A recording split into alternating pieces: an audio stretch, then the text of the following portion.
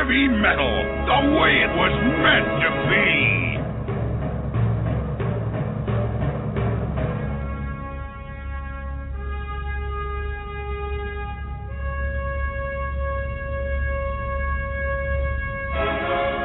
Classic 80s underground.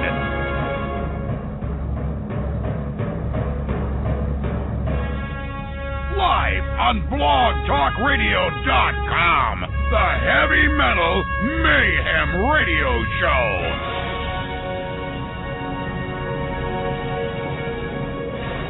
With your host, Mike the Big Cheese.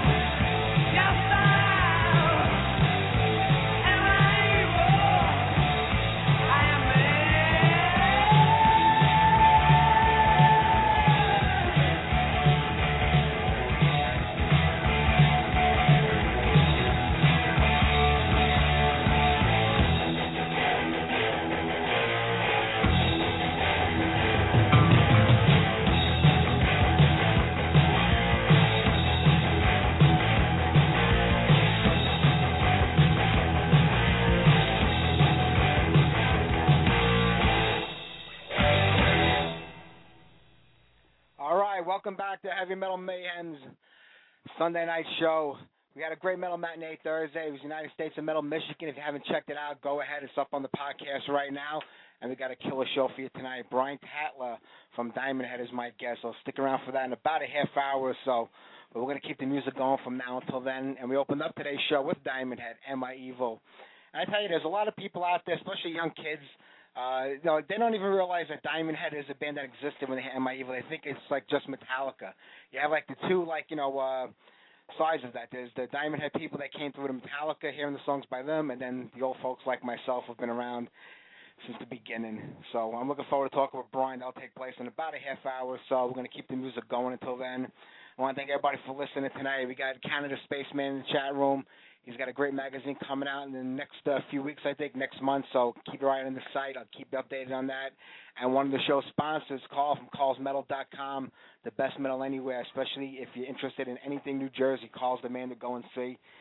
We played last week. Carl's pick of the month was Tension with Death Sentence, and he saw them at the Defenders of the Oath Festival in Baltimore. And check out his website. I'll have a lot going on about that. And our favorite web mistress, Mr. Reese Miller, from the British Steel Festival. We're going to have almost all the bands, Reese, that you have lined up for that festival on the show in February, so we're going to promote the crap out of it before it comes around in March. But right now, we're going to keep the music going here. How about some Tank, Shell Shock?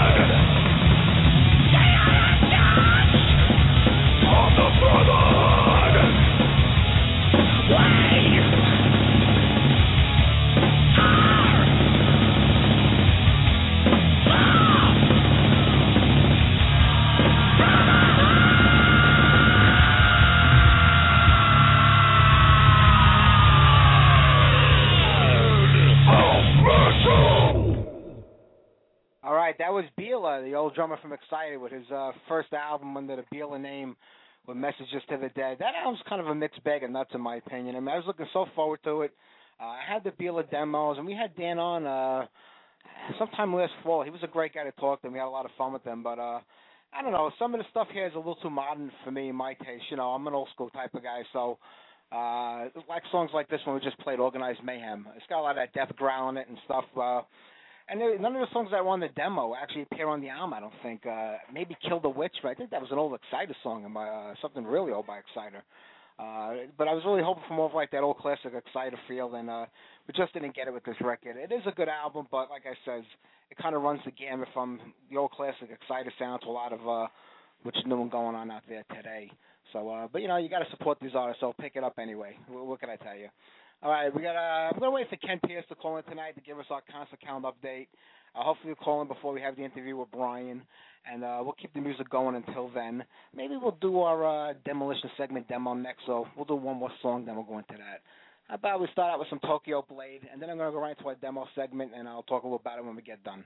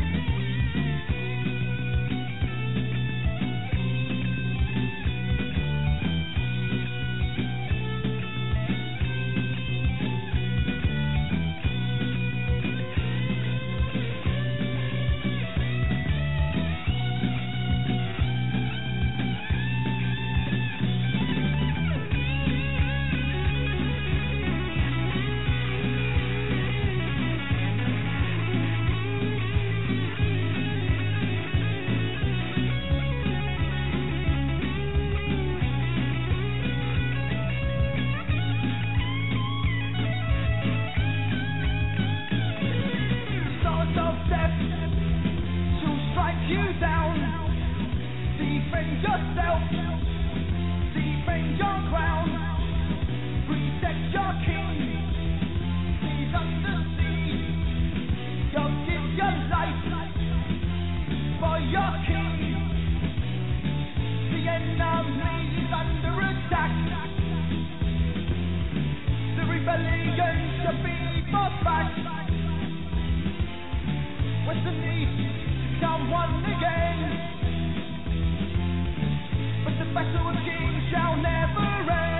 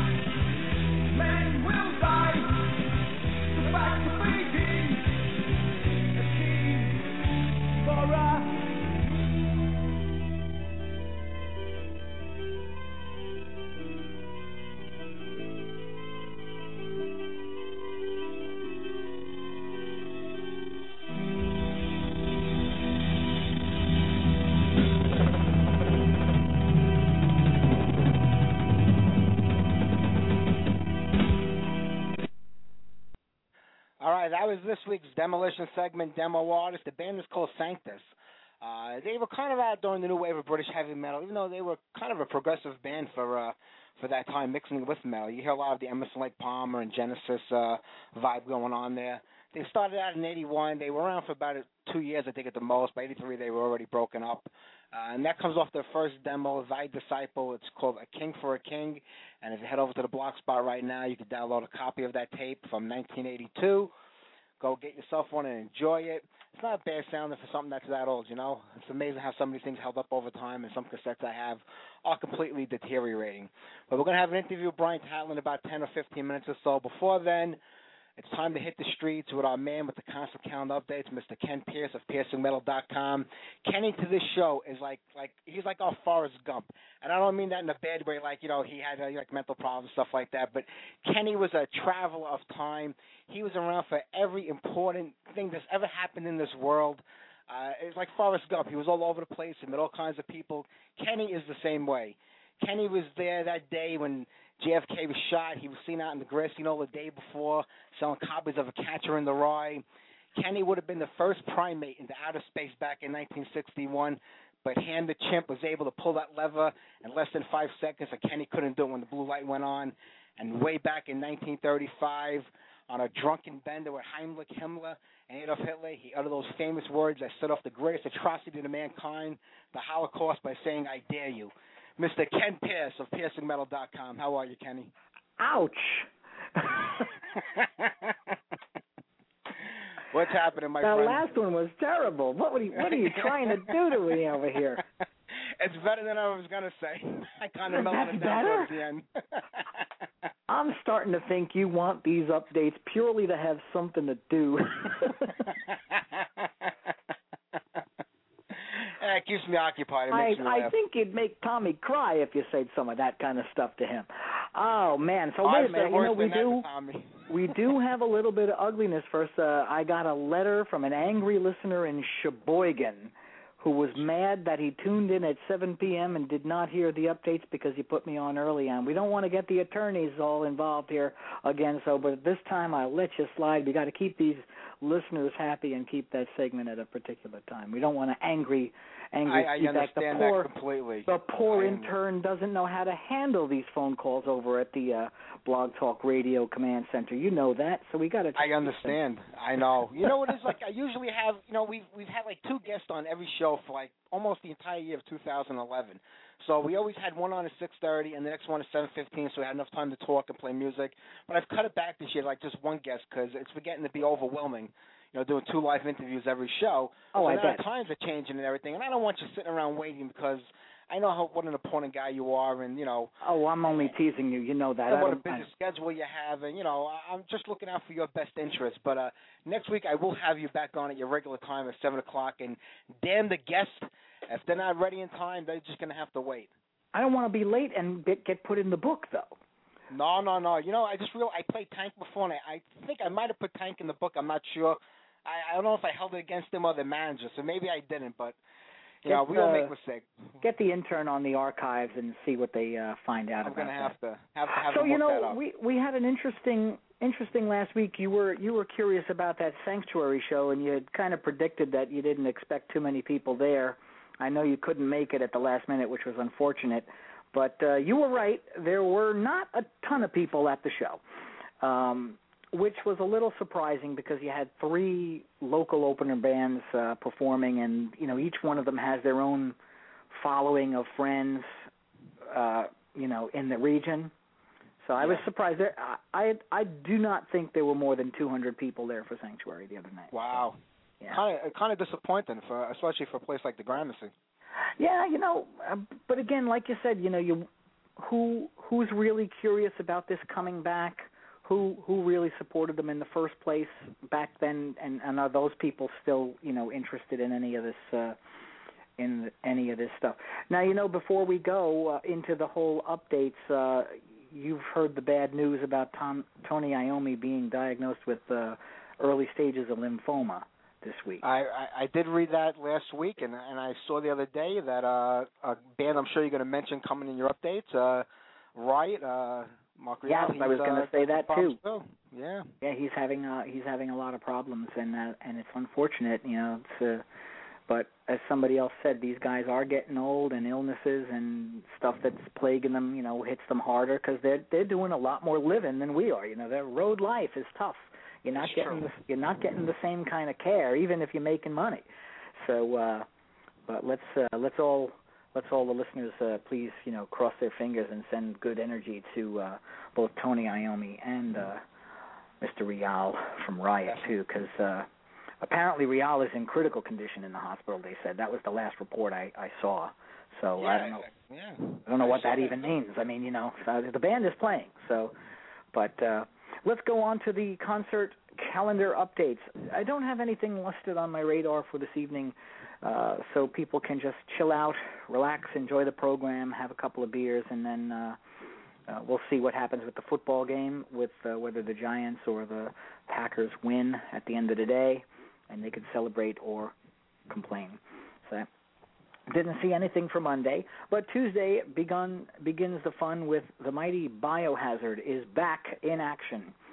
They've signed to Razor and Tie Entertainment, and they are back on the road doing a show over at the Gramercy Theater with Wisdom and Chains as opener. This is Hell, Sworn Enemy, I Kill Ya, and Wrench.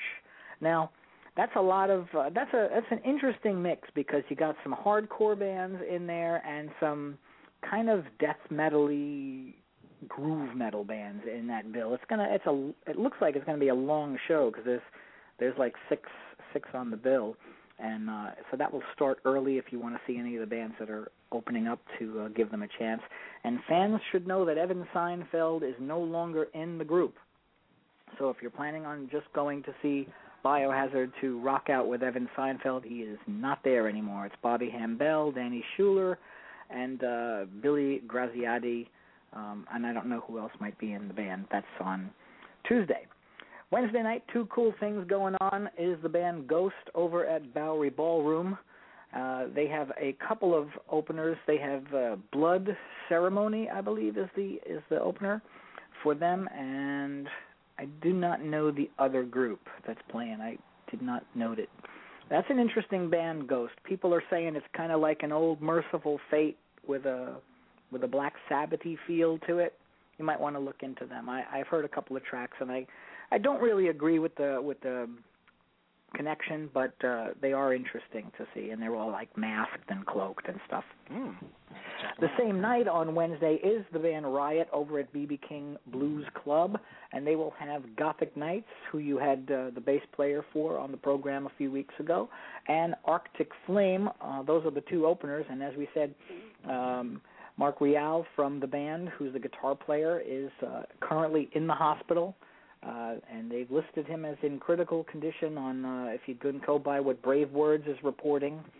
So I'm obviously he's not going to be there at this show, and it does not look like he will make any of the dates on the tour.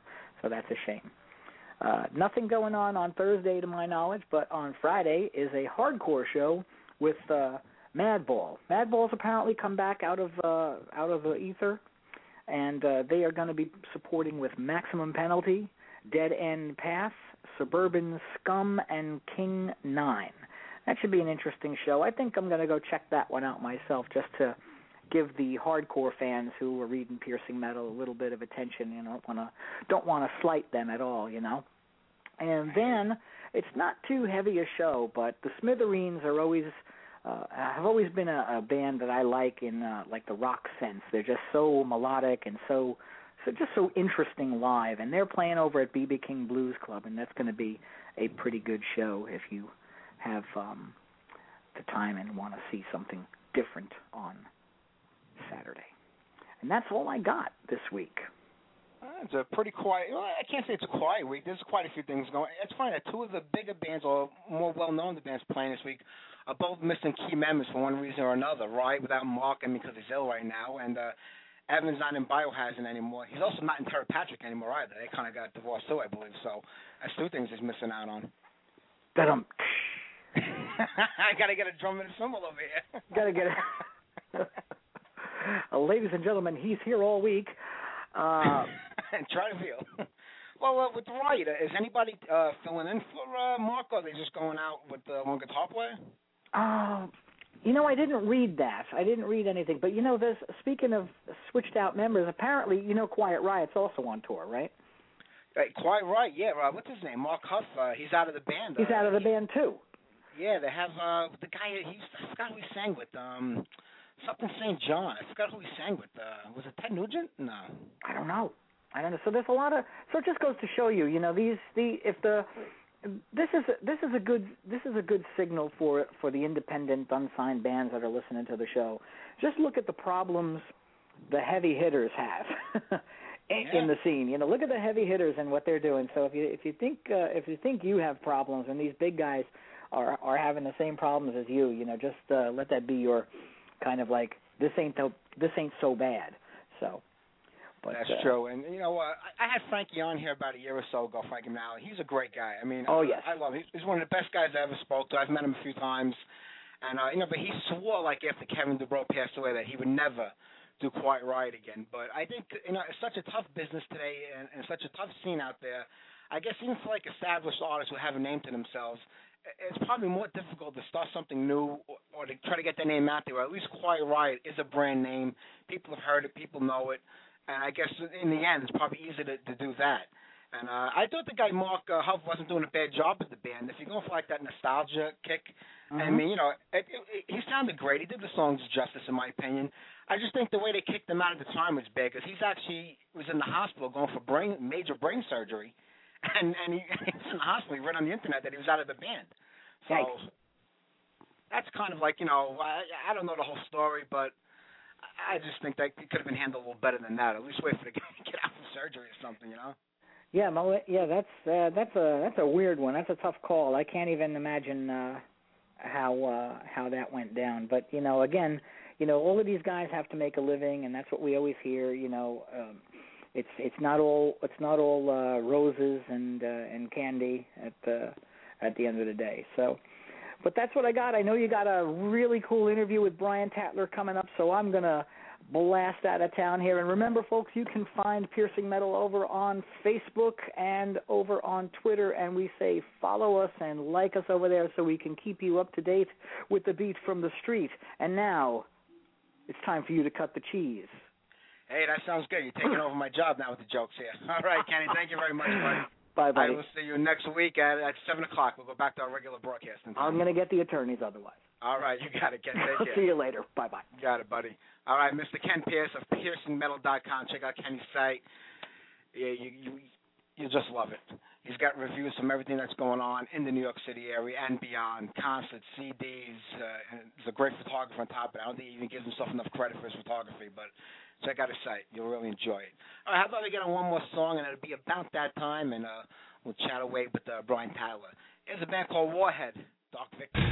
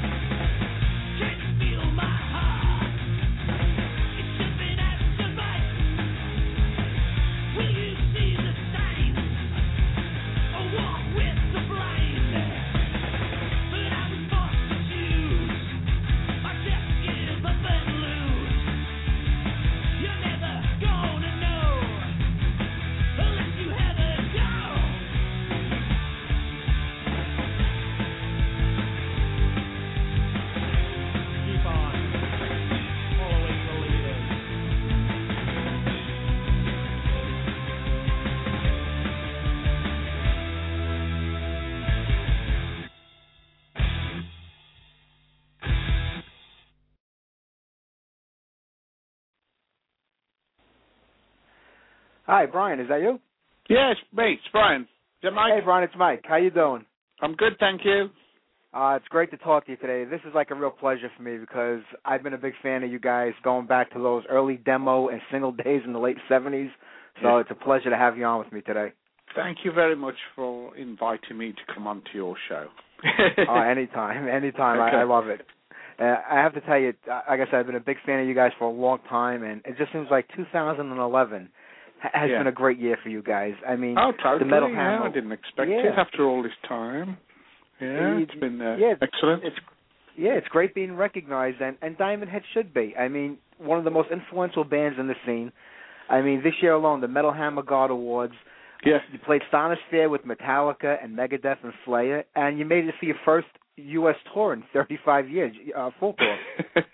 It's great, isn't it? It's great. It's been a red letter year for us, this 2011. It's going to be hard to top this.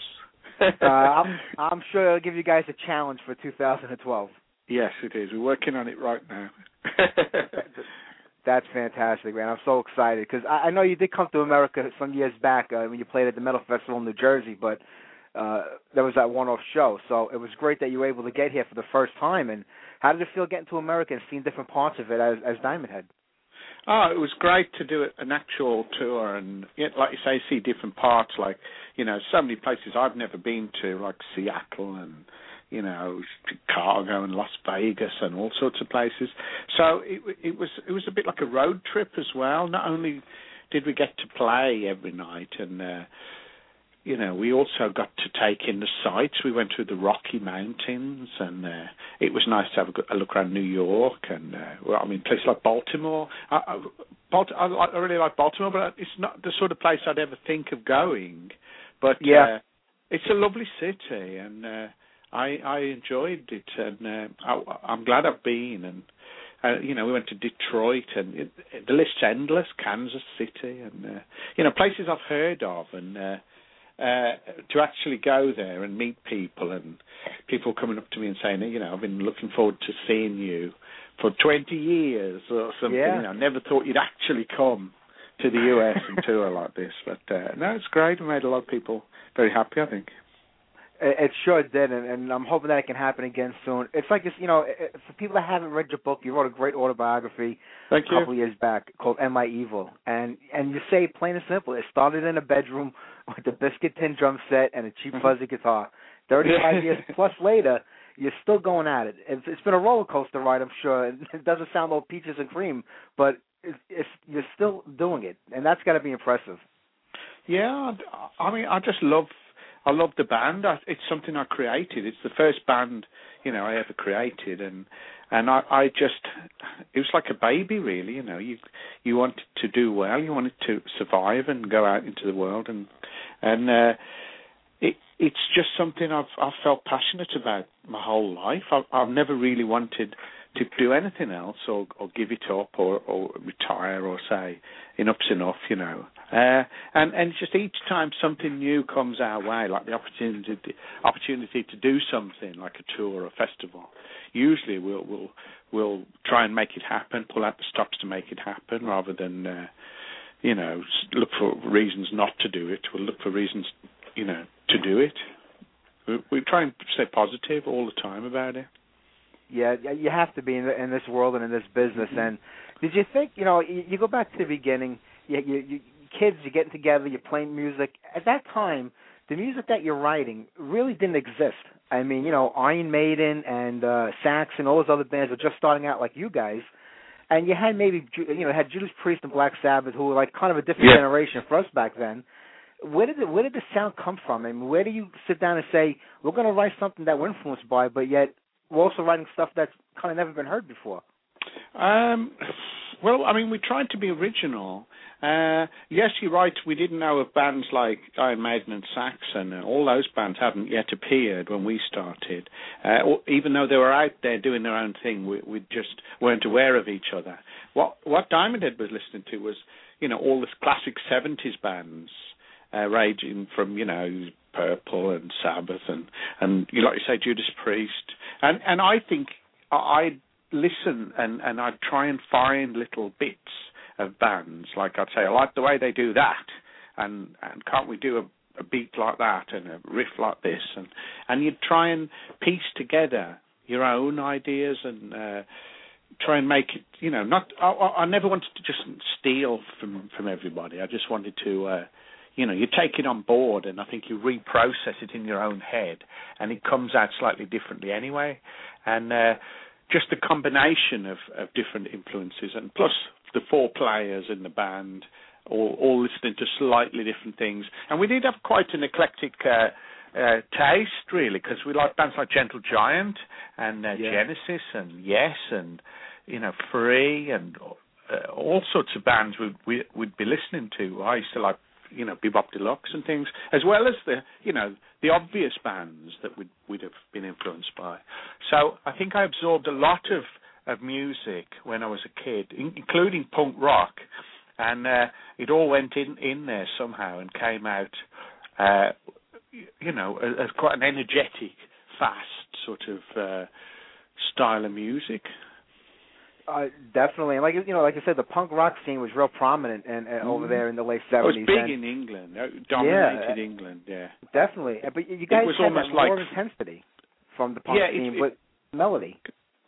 Yeah, less about melody, more about attitude, wasn't it, and energy, and smaller gigs with more active crowds. Instead of people sitting there clapping politely, it would be craziness. Going berserk. And I think we liked that. We liked the idea of making the audience excited, and we used to try and write fast songs, and we soon realised that slow songs didn't really work for us, and we played a couple of slow songs live, and they didn't go down very well, so they would just get ejected out the set and scrapped. Really, we'd never use the song again. We'd try and have a set that was pretty much all up tempo, and we could then play to people that we'd never met before, didn't know any of our material, and get them excited about the band.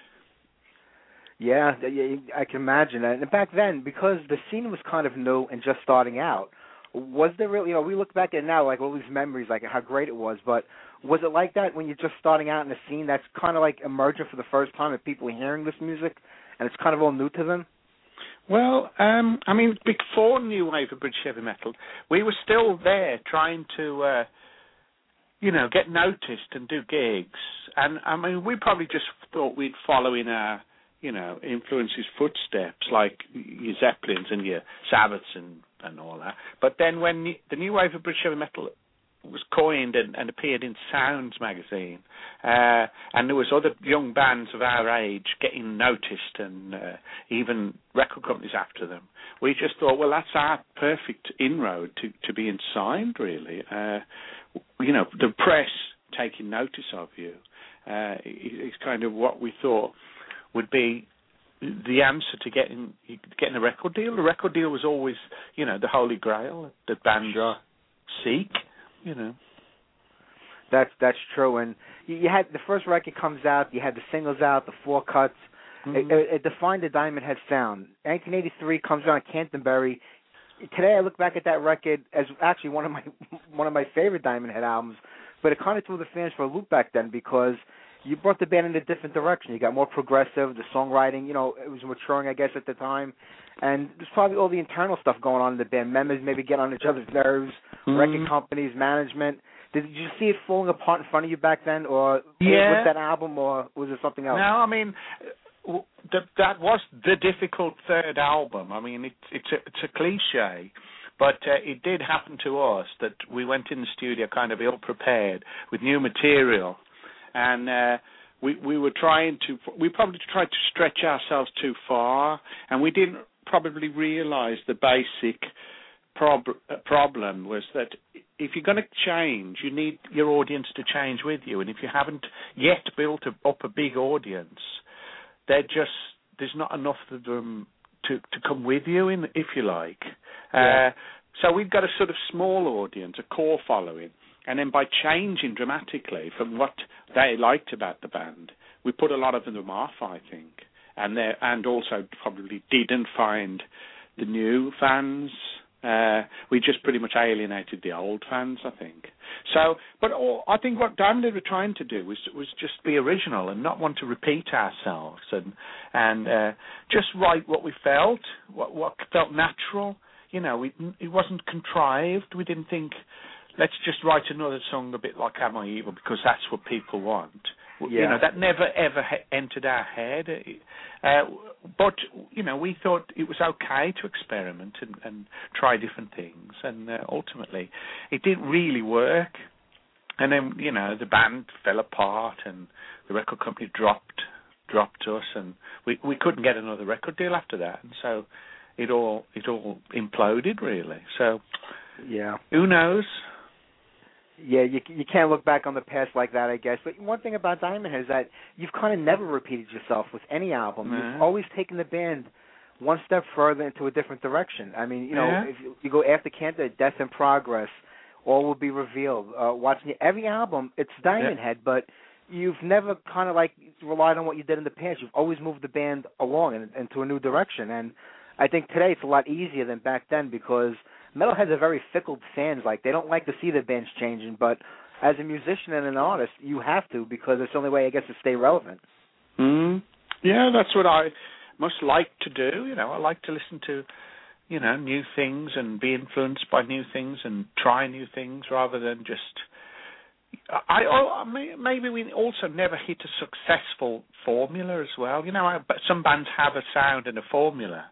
I don't think we quite hit that stream, and you know, we didn't have the money coming in, and it didn't appear obvious. Oh well, that's obviously where the hit is, because I mean, we couldn't even get a record deal with our first album, which of course had Am I Evil on it. So if no one could see the potential in that, you know, we would look inwards and we would think, okay, well, we better try something else, and then I think we kept doing that to try and find a successful stream, really, that would shoot us to number one. And we didn't find it. You know, I don't want to give away too much of your book because I know it had sold out, which has got to be a great feeling. Is it still available if people want to buy it today? No, I'm afraid not. It's all sold out. Oh, they're gonna have to go on eBay and look in those shops to find it. Yeah, there's a couple. I've seen one on eBay for like $20 or something. So somebody might be able to track one down if they try hard enough. Yeah. Yeah. Hopefully, maybe they can put more of them out because it really is a great book and it tells your whole story. And you write down about those days, like how you were like getting ill over the whole thing, and Sean was like having a breakdown over everything that was going on. And people don't realize the pressure, I guess, that goes on behind the scenes of trying to maintain the band and keep it going. That's right. Yeah, it did. It affected our, probably psychologically and health-wise, all kinds of problems gone behind. But I suppose, people don't want to see that necessarily. They just want the band to turn up on stage and put on a good show. So a lot of the problems get hidden from the public, don't they? But I thought, I'm going to put everything into the book that I can remember that's remotely interesting, and tell the truth, be honest, and no one can say, well, at least it's not true. It's the way it is. I think we've done well to even survive. To still be going when so many new wave British heavy metal bands failed miserably and seemed to just go back to their day jobs at the first hurdle. Whereas Diamond Head just keep chipping away, and even though we've split up and we've got back together, and it's still going now. Like you say, we're still touring, so. Something in me just makes me want to keep it going, I think. Yeah, that's a great thing. And like I said, you broke up in the mid-'80s when the scene really exploded and you guys were out of it for a while. You came back in the 90s when heavy metal was kind of like on the way down. People were getting into different things, but you came out with Death in Progress at that time, and you've had Dave Mustaine on the record, Tony Iommi, some great songwriting. How do you feel about that record when you look back at it today? Because it kind of hit the scene when the scene was struggling for everybody. Even the major acts were having trouble at that time. Yeah, I still like the record. I'm proud of it. But again, I mean, if you've read the book, you could see that there was a few problems, and it was meant to come out on a major label, East West Records, and then in the end they didn't want to release it, and they didn't want to sign the band, so it came out on an indie label called Castle Communications, and I don't think we even repaid the studio costs, with the deal we got. So there was no money for anybody. It was all pretty much 2 or 3 years' work just to pay for about half the cost of recording the album. And it was a tough time. And again, the band seemed to fall apart not long after it came out. So that's life. C'est la vie. Yeah, that's true. Well, it seems like you and Sean kind of had like a love-hate relationship, I guess, musically.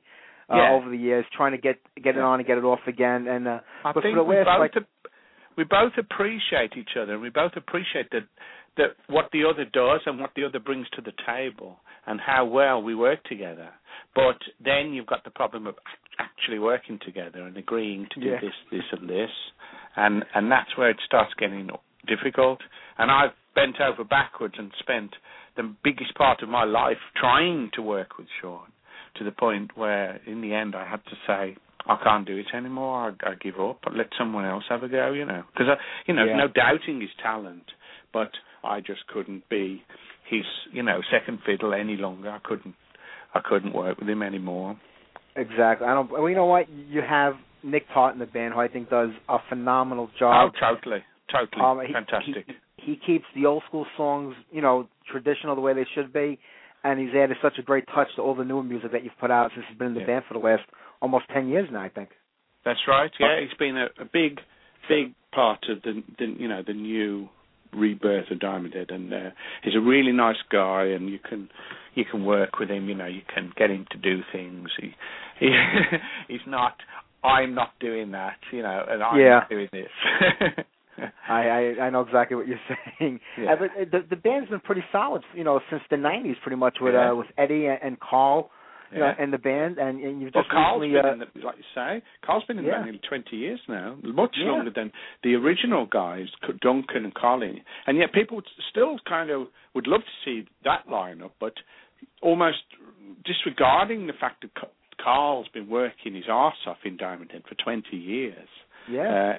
So it's amazing, the way people still think about this band. Yeah. It's true. But you did you play with Carl in a Radio Moscow? You and Carl played together?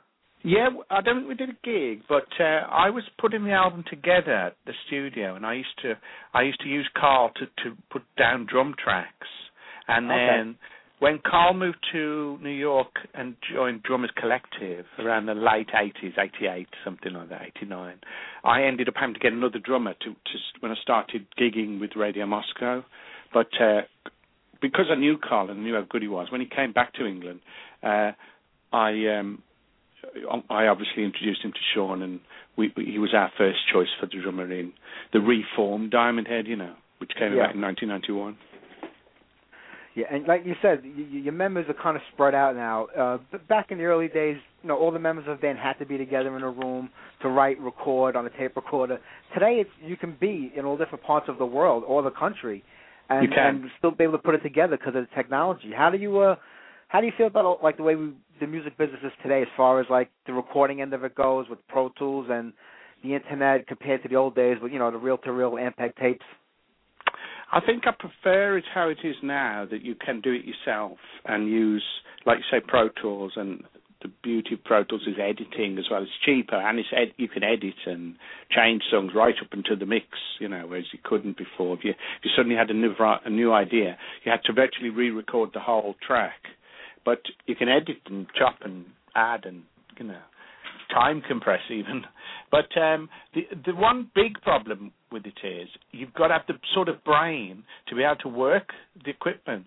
So if you've got different members of the band in different parts of the world, they've still got to have the brain to work out how the hell you work Pro Tools and how you send files and receive files and all that business. So, not everybody can do that. And I find it hard, and I know Nick finds it hard.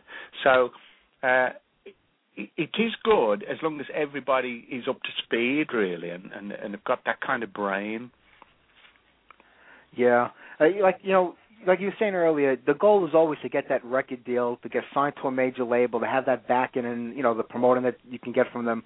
It seems like today everything's kind of gone full circle back to the early days of our music, where fans are doing it on their own again, releasing their own records, because it's just kind of impossible to get a deal for most bands today. How does that affect the band? Do you realize today that it's a different business than it was when you started out? Oh yeah, definitely. Yeah, you don't even bother trying to get a deal, do you, nowadays? You pretty much do your own thing, like you say, do your own product, and I mean, you still need the press, and you need agents and management, and you need certain things. But I mean, the goal is probably still get yourself on a label, and so that the label can put money into promotion and tour support and things like that. But you've got to be prepared to do most of the work yourself, and you may never get to the point of being signed by a major, but you could still possibly have a career in music by just managing the finances and providing something that people want, and building up a following that will keep you going don't overspend, do it on the cheap in places. Definitely. Yeah. The days of spending 100,000 quid making your album have gone, haven't they? Yeah, they sure have. Everything's on a budget today, especially in the economy that we are in. The cheapest album Diamond Head ever made was the last album, the What's in Your Head album, which is ironic, isn't it, really, considering it's 25 years later or more than that, than the first album. Yet this one's the cheapest, because we're able to do it ourselves on Pro Tools. Yeah, it's true. It's like you said, the technology that's available today, and the fact that everybody can kind of afford it and get it and do it on their own. It does save the bands a lot of money, and you're able to put out the product without that major expense, and that's a plus, in the world that we live in today. Yeah, and if it's good enough and you work hard enough, playing live and getting the gigs, I think people will take notice of you eventually. If definitely put the work in. Yeah, it seems today the money does come from the live shows, the merchandising, more than anything else, and that's an important part, I guess, of the music. It's real as well, isn't it? That way, it's back down to the real street level. Kids doing it for themselves, rather than just glossy, ram it down people's throats with massive advertisement. True. It's back to reality. Definitely. Yeah.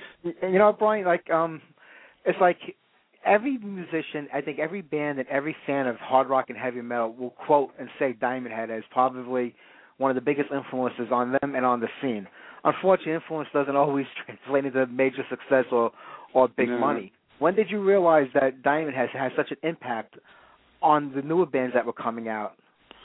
I don't. You're not talking about Metallica anymore. Well, I think everybody in the world knows Metallica was probably the biggest Diamond Head fans out there, and it seems like the fans fall in two categories: pre-Metallica and post-Metallica. And I knew about you guys before Metallica, and a lot of fans said, "Am I Evil? Who the hell is that? When did they write?" And it's Diamond Head, it's not Metallica. Yeah. And they've come across, coming to you guys just from hearing your music through Metallica playing it. Yes, we have made a lot of fans, obviously, through Metallica and through people listening to their versions of our songs, and then them wanting to, hear the originals and things like that. So it has been, very, Metallica's been a big part of the resurgence of Diamond Head and the fact that we can still survive, I think. But it's nice to be influential, isn't it? It's very flattering. I don't know, where we'd be without it, really. I think it's probably one of the main things about the band is the fact that it's an influential band. Definitely, without a doubt. And I was just catching some videos on the internet the other day where you and Sean had gotten together with Metallica at their 30th anniversary show. Yeah. And that it was great seeing the two of you up on stage again and playing with all the guys. It looked great. I mean, that was a fantastic thing. Yeah, I enjoyed that, and I know Sean did too. Yeah, I mean that hasn't happened for a long time, but you couldn't really say no, could you? Really, when Lars calls you and say, "Would you like to fly to San Francisco and do 4 Diamond Head songs with Metallica?" You can't really say, "Nah, I'm all right, thanks." Can you? It was fantastic to be offered and to be asked and to be part of that whole 30th anniversary week of shows. So it was just great to go over and we got to go to HQ, which I've never been to Metallica HQ, and we rehearsed with them, and it sounded fantastic, and did the gig, and so dream come true really. I thought it was amazing, and I know Sean did too. So I loved it. It was great, and everybody should go on the internet and check those clips out. And we talk how 2011 is pretty much over now. 2012 is coming up. What does the band have planned? It's been about 4 or 5 years since your last record. Is anything this year you think in the works for a new album, or is it really not that important right now? Well, what you mentioned earlier about doing it on Pro Tools individually. We're kind of working on that at the moment. Everybody's sort of got Pro Tools except the bass player, and we're trying to see if we can put together music that way. So we might just do 1 track first and then release that as a download on the website, and then just see how that goes. But we're working on more gigs at the moment, like festivals and things for the summer. So it's all up in the air at the minute. We've had a few offers, and we're trying to see which ones come through. But we're definitely going to be doing more in 2012. We're not over by a long chalk yet. That's excellent. And Brian, I'm not going to keep you much longer. I appreciate you taking the time out to talk to me today. Like I said, big fan, and I can't wait to see you guys come here to America again. I hope it's in 2012. Yeah, let's hope so. That sounds great. Brian, thank you very much, Brian. I really do appreciate this, and you have a happy Mike. New Year. Okay, Happy New Year to you. Speak to you soon. Brian. Thank you very much. Take care. Thank you. Bye.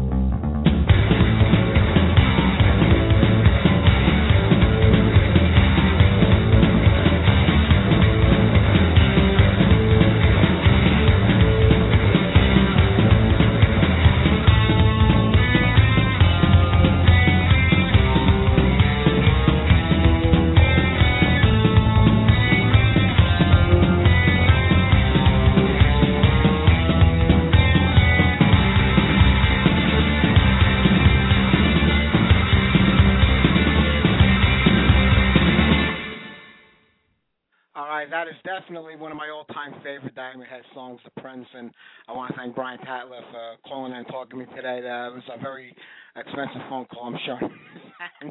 But I want to thank Brian. And you know what? January is just getting started. We had Patty Carlson from the band Fretless Song last week, a new band out of Sweden. Brian was on tonight.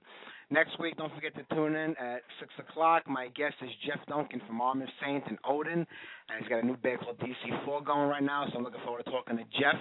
And we're going to close out the month of January. I'm digging up an oldie but a goodie. I got Nasty Ronnie from Nasty Savage calling in, so I'm going to have a good time talking with Ronnie.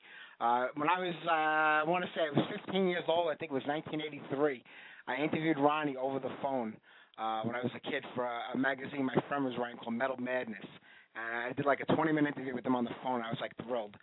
They just recorded the Wage of Mayhem demo, I think, back then, and we were talking about that, and he was into wrestling, and you know, Ronnie had that image, and he still does, like on stage. He's like a maniac with the blood dripping off his face, smashing TVs, but he couldn't be one of the nicest guys to talk to, so after almost 25 years, I'm going to get to talk to him again. So that'll be the last Sunday of the month, which is the 29th. We got Nasty Ronnie on, so looking pretty good for January, and February is going to be like the new wave of British heavy metal month. We're going to have Weapon On, Gaskin, Gunslinger, Alexa, a whole bunch of great bands, and we're going to be promoting the British Steel Festival that's coming up this March. So keep tuning in. And this Thursday on the Metal Matinee at 1 o'clock, it's Instrumentals, our show of all instrumental heavy metal songs. So looking forward to that. I won't have to do too much talking.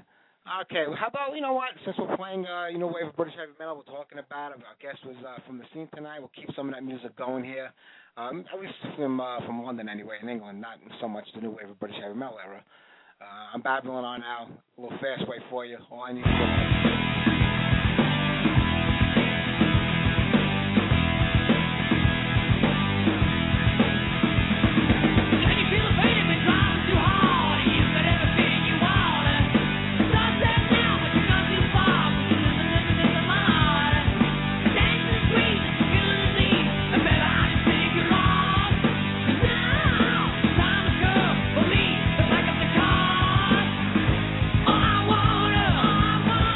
this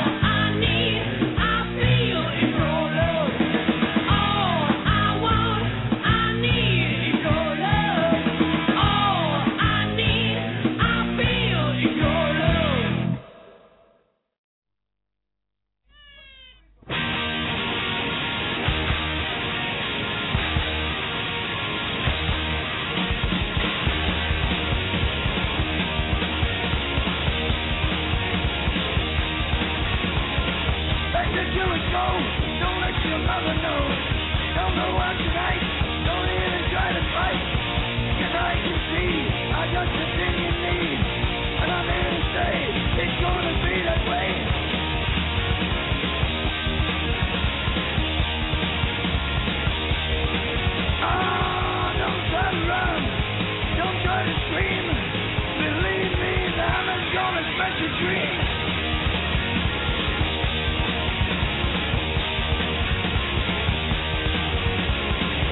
I'm in your life, just might be in your wife. Could be behind your back, I might be on your track. And it might be true, I might be on to you. I'll tell you after death, I'll take away your breath.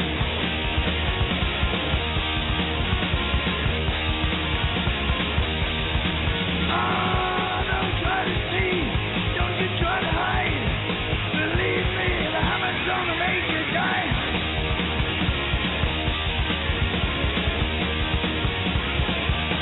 Ain't that right?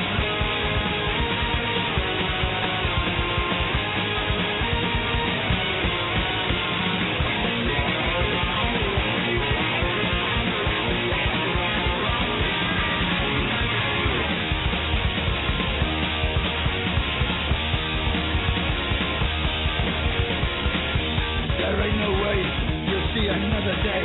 I'm shooting out your life, bring you eternal night. And your eternal tricks begin to make me sick. The only thing I know is that you got me cold.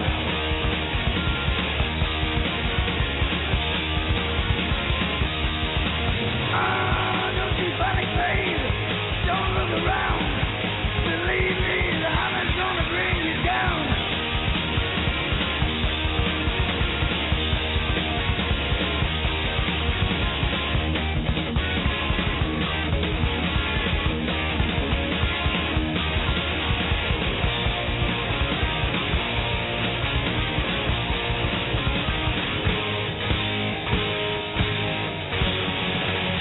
Believe me, the hammer's coming.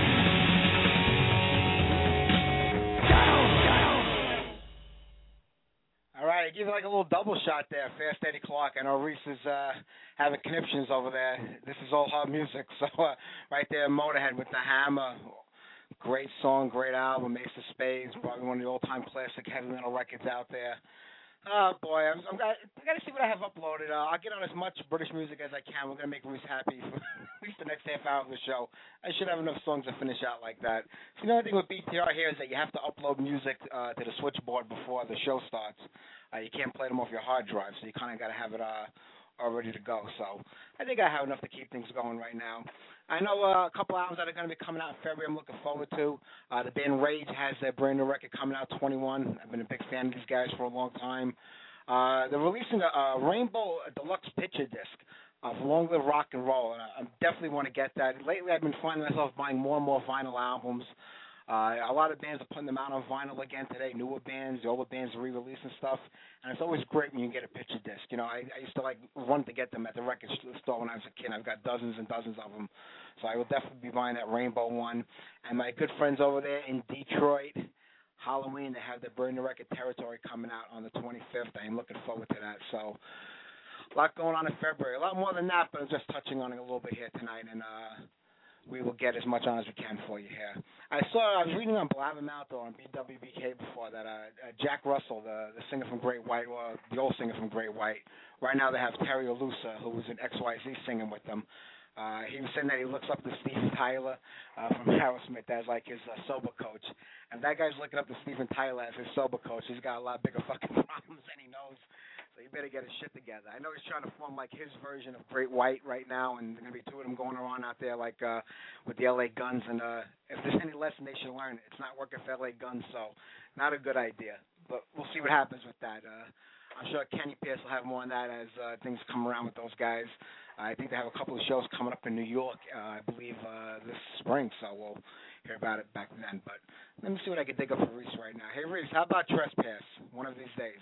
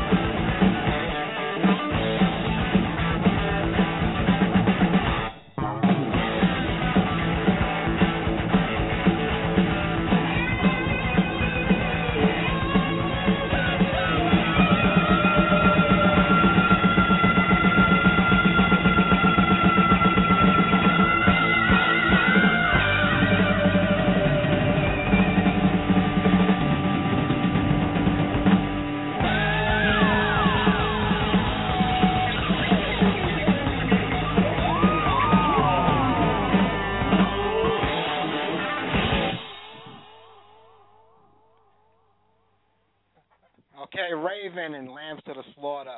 Great band, great song. I forgot to ask Kenny when I had Kenny on before if he had heard anything, because a good friend of ours in the show, Sal Italiano, who was Sal Main back in the 80s, he was a bass player for Cities.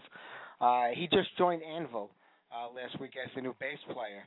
And we weren't supposed to say anything until they made the official announcement, which was last week, and it was May, but yet I see nothing on Anvil's websites anywhere stating that Glenn Five is out of the band, that Sal's in the band. Sal's definitely playing with them, and I think they're at Ollie's Point, which is out in Long Island. I believe the 20-something. I have to take a look at that. I'm sure Kenny will mention it next week in that calendar update, and then they're going all over the place after that. But I don't see anything anywhere, even announced that Sal is the bass player. It's very surprising. I also noticed that on Facebook.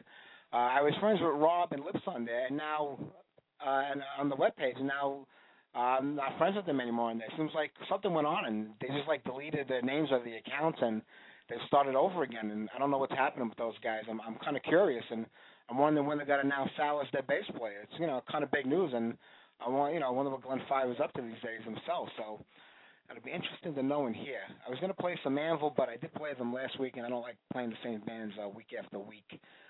But you know what? Since we were talking about playing old British bands and Tony Iommi being sick and all, and they caught that pretty early. And, I've had cancer myself. I know when they catch it at that stage, it's kind of curable. So how about we do some Black Sabbath for you?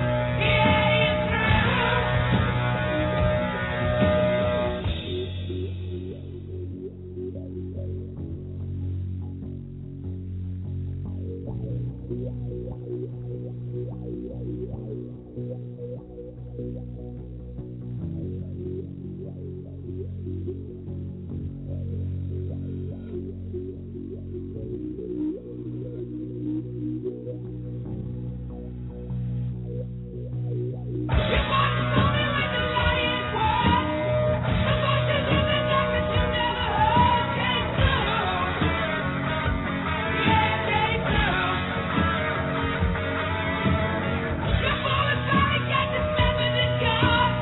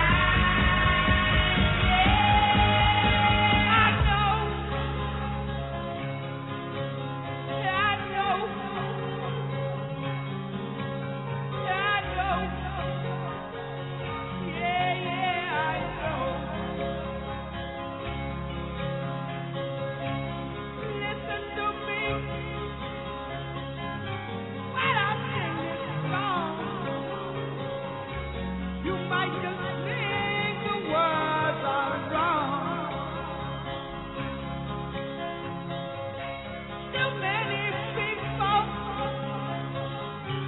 advising me, but they don't know what my eyes see. But everything is gonna work out fine, yeah. If it don't stop me, that's all my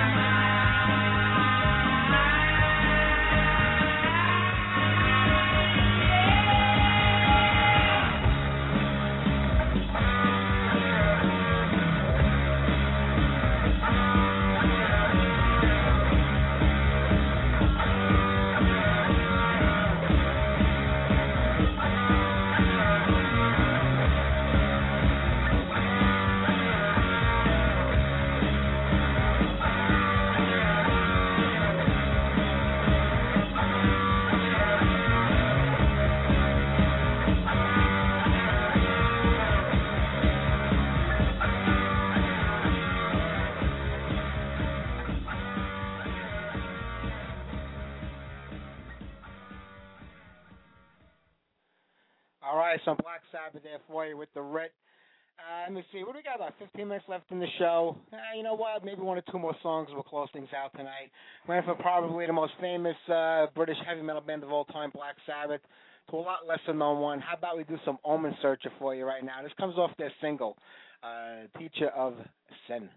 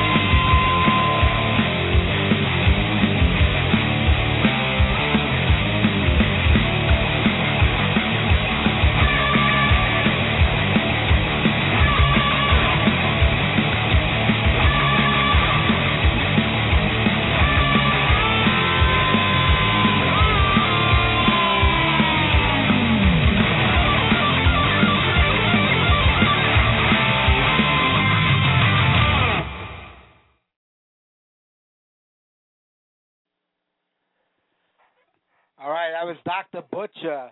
You know, John Olive is going to be doing a couple of festivals, I believe in June and July. And it's the 25th anniversary of Savage's Hall of the Mountain King, and they're going to be performing the album in its entirety during both of those shows. And I think they have a warm-up show coming up in Florida probably right before then where they'll do it. And I know they're going to be featuring a lot of songs off the Dr. Butcher record because I believe it's some sort of anniversary for that record, too. That was a band that he formed with Chris Cafferty when they both kind of weren't doing anything with Sabotage at the day. I know they were talking about them on Blabbermouth. They were talking about Paul O'Neill. To me, I feel like Paul O'Neill was kind of like the like the death knell for Sabotage. You know, he did the Sabotage what Mutt Lange did to AC/DC and Def Leppard, and Bob Rock did to Metallica. I know, you know, he made him more successful, like commercially, and it kind of led into the TSO thing, which is like a massive moneymaker for those guys. But you know, as far as the metalheads go, I think people like that, they just kind of kill the dream for like fans that really love the music that the bands are putting out. All right, we got 5 minutes left in the show. I want to thank everybody for listening today.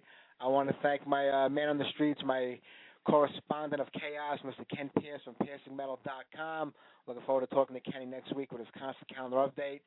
And my buddy Carl from CarlsMetal.com.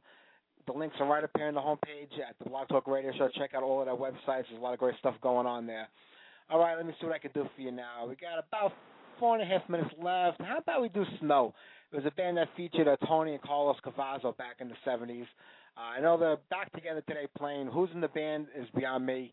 I know Carlos was in rap for a while. That kind of fell apart, so I don't know if they're doing anything with that.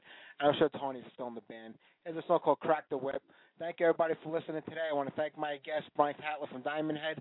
I'll see you this Thursday at 1 o'clock for the Metal Matinees Instrumental, and next Sunday night at 6 o'clock with Jeff Duncan from Armor Saint and Odin. Good night, everybody. Take care.